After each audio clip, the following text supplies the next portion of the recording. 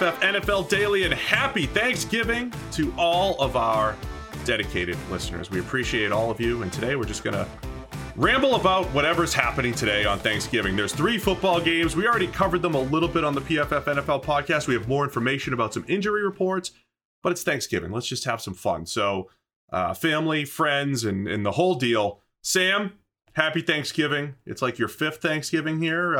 Any special plans? Nothing special. We don't, it's not a holiday where we are, so we don't really celebrate it in the same way, but we're going to be cooking, a pretty awesome meal, watch some football, and it's a good day. Good day for everybody. Yeah, we're going to have some fun. So it's Thanksgiving. We want to give you guys something else to look for in these games. Since we recorded the PFF NFL podcast previewing every Week 12 game, we do have some injury status updates. We weren't sure if CeeDee Lamb was going to play for the Dallas Cowboys. It looks like he's a full go.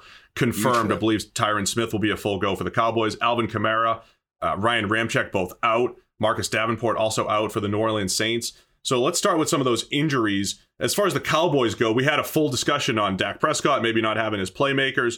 No Amari Cooper, but he at least has CeeDee Lamb now in this battle against the Raiders. Yeah, I think that's huge for them. Obviously, CeeDee Lamb, he's got number one receiver ability potential. He can step into the role that Amari Cooper has. Honestly, you can make an argument that CeeDee Lamb is the more important of the two anyway. So I think being able to get him there is absolutely massive. If they had both of those guys missing, we saw last week how bad it can go if you have to lean on Michael Gallup and Cedric Wilson. It's not that those two guys are not talented, but stepping into completely different roles as the number one, number two, it didn't work last week. Now, maybe it would have worked this week, but it's a much bigger question mark. With those two, along with CeeDee Lamb as the number one, I think you have to have a lot more confidence about what this Dallas team can do, and I would make them pretty significant favorites now because of that. CeeDee Lamb has the number 7 receiving grade in the NFL. He is actually grading better than Amari Cooper. I think, part of that Cowboys discussion, you have 2 number ones in Amari Cooper and CeeDee Lamb, but we also, I think coming into the season, Sam, anticipated there would be a point where Lamb kind of took over and became that true number one in the coming years. A little underrated storyline. I hate to reference it just because of the way the Henry Ruggs era, ended with the Raiders. But go back to draft time. Remember, the Raiders were kind of the first team that was expected to take a receiver in that draft. And I put CeeDee Lamb to the Raiders a ton in all of my mock drafts. I thought he'd be perfect for Derek Carr. They went with the speed receiver in Ruggs, but you do get to see Lamb against the Raiders here in this particular matchup. So I think that's a big one for the Cowboys, who are favored by more than a touchdown. And, if they didn't have CeeDee Lamb, we both picked the Raiders. This certainly puts things in Dallas's favor a little bit more.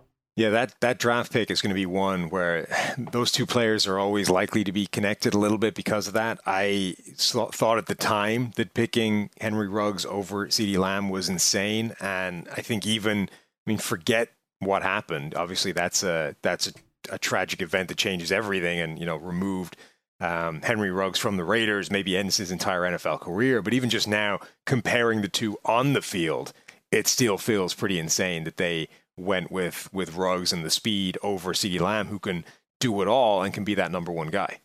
Let's go to this Saints-Bills game here, because, again, when we previewed this, it was, okay, the Bills are favored by 6.5. It's on the road against the Saints.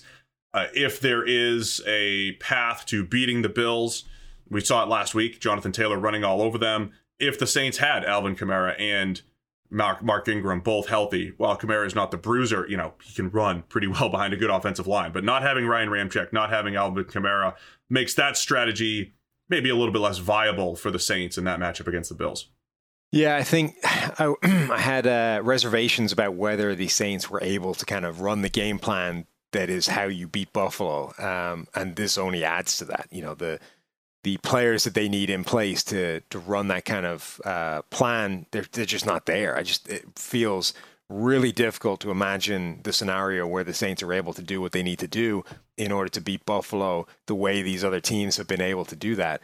I think there is a very true blueprint to beating the Buffalo Bills on both sides of the ball. The same one on defense as it is against Kansas City.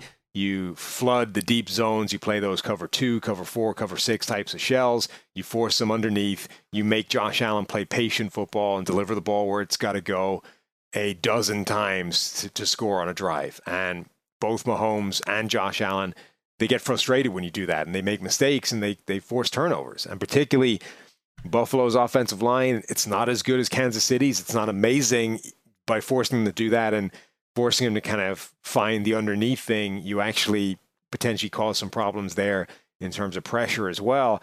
And then on the other side of the ball, it's established the run the way the Colts were able to. But the New Orleans Saints, they just don't have the same kind of offensive line that Indy does.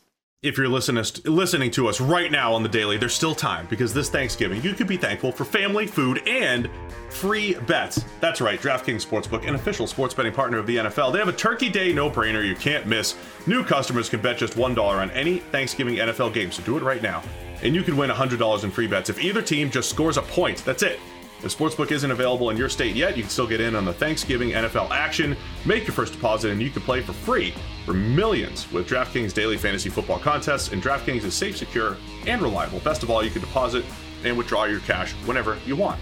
Download the DraftKings Sportsbook app now. Use promo code PFF. Bet just $1 on any Thanksgiving NFL game and win $100 in free bets if either team scores a point. It's promo code PFF this Thanksgiving at DraftKings Sportsbook, an official sports betting partner of the NFL. Must be 21 or older. New Jersey, Indiana, and Pennsylvania only. New customers only. Restrictions apply. See DraftKings.com/sportsbook for details. Gambling problem? Call 1-800-GAMBLER. I'm sure there are some people listening to this on their way to see family, to see friends, whoever they're going to see, and they're thinking, man, what's going to happen in that first game? What should I be looking for when the Bears play the Lions? And Sam, I don't have any good answers. All the good players are out for the Bears, including starter Justin Fields. Andy Dalton versus, again, we don't have that final update on Jared Goff. I think he'll be maybe even a game time day of game decision for the Lions, but still not a whole lot to look for in the noon game.